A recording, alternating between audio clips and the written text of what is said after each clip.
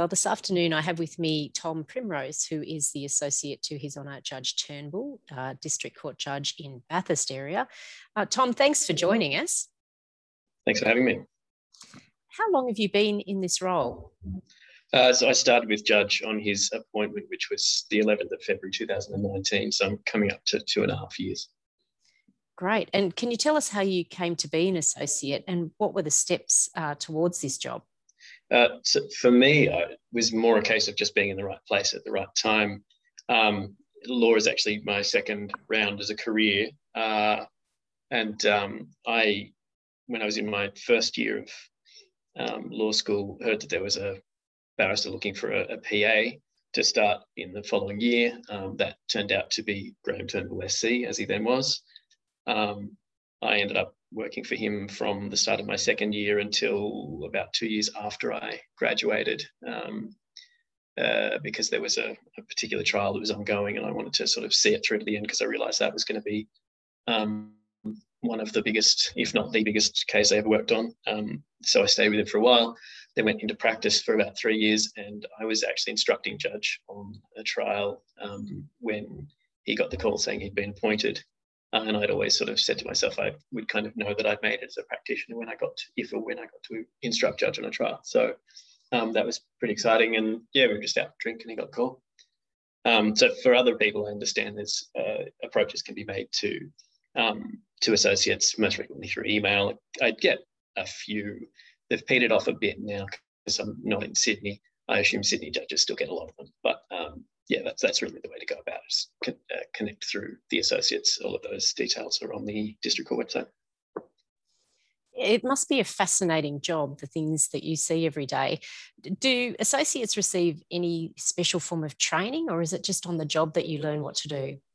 A bit of both. So I started about a week before Judge was actually appointed, or sworn in rather.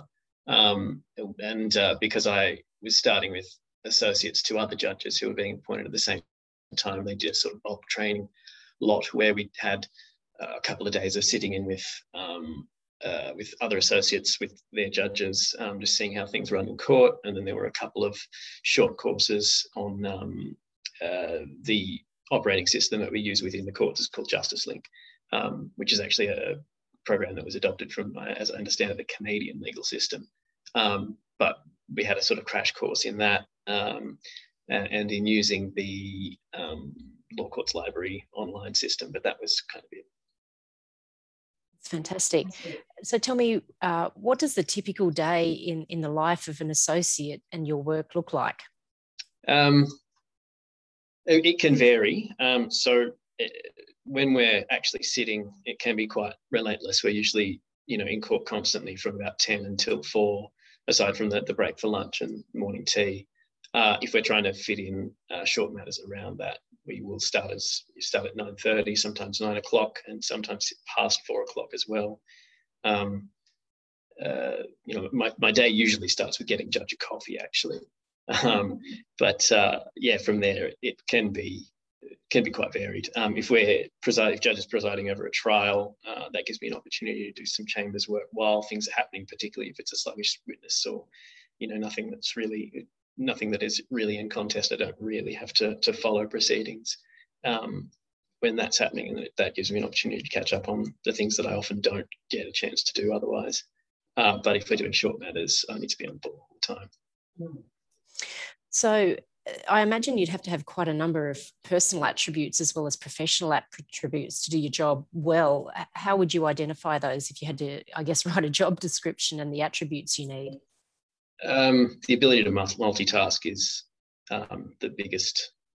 really the biggest one. And I'm not a natural multitasker. It's something that I had to work on.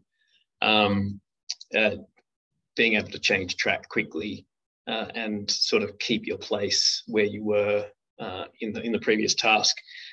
I might, if I'm in a position to be setting my own targets for the day, for example, when there is a trial running, I can start with the tasks that I think are important, but Judge may have a different view, and I've just got to roll with that. And I guess that's the biggest one. Having legal knowledge is obviously helpful. It's only a recent addition to the qualifications that associates must actually have a legal qualification. I think that only happened last year.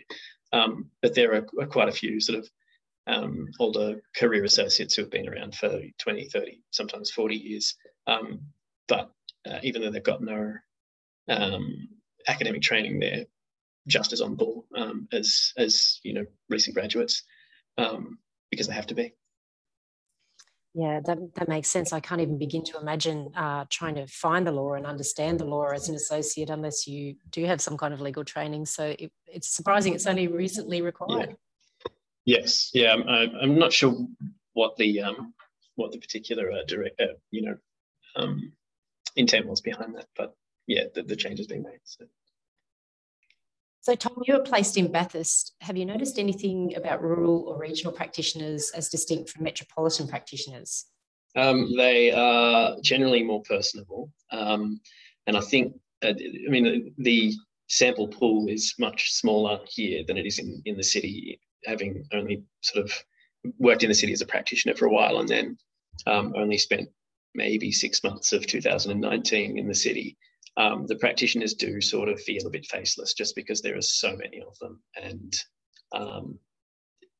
not that it's a slight on any of the practitioners, but they don't seem to really be interested in engaging with the court staff. So when we're out here, I've got to know certainly the regularly appearing practitioners quite well, and yeah, have nothing but lovely things to say about all of them. Well, that's good to hear. That's what we like to believe, but you never quite know if it's true. So I imagine your role requires you to undertake a considerable amount of legal research and work that assists His Honour in writing judgments. What does that look like for you? So there's actually less of that sort of work than people might think. That's more of a tip staff sort of role, but district court judges, aside from the chief judge, don't actually get a tippy. And so as an associate, it's actually a clerical role. So you're doing more sort of recording of matters, making sure the court procedure runs smoothly, constantly connected to emails, that sort of thing.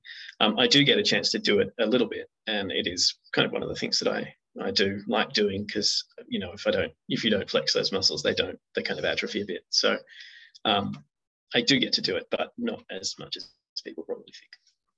So the myth that associates write the judgments is not true? Look, it probably depends on the judge. I contribute, but yeah, certainly by no means am writing judgments. Tom, you'll have observed a large number of legal practitioners appearing in court over the years. What are some of the best things you've seen from the profession, and what are some of the worst? We can start with the worst. There have been a couple of matters which have verged on just straight negligence of a representative. There was one matter, it was a trial in Sydney where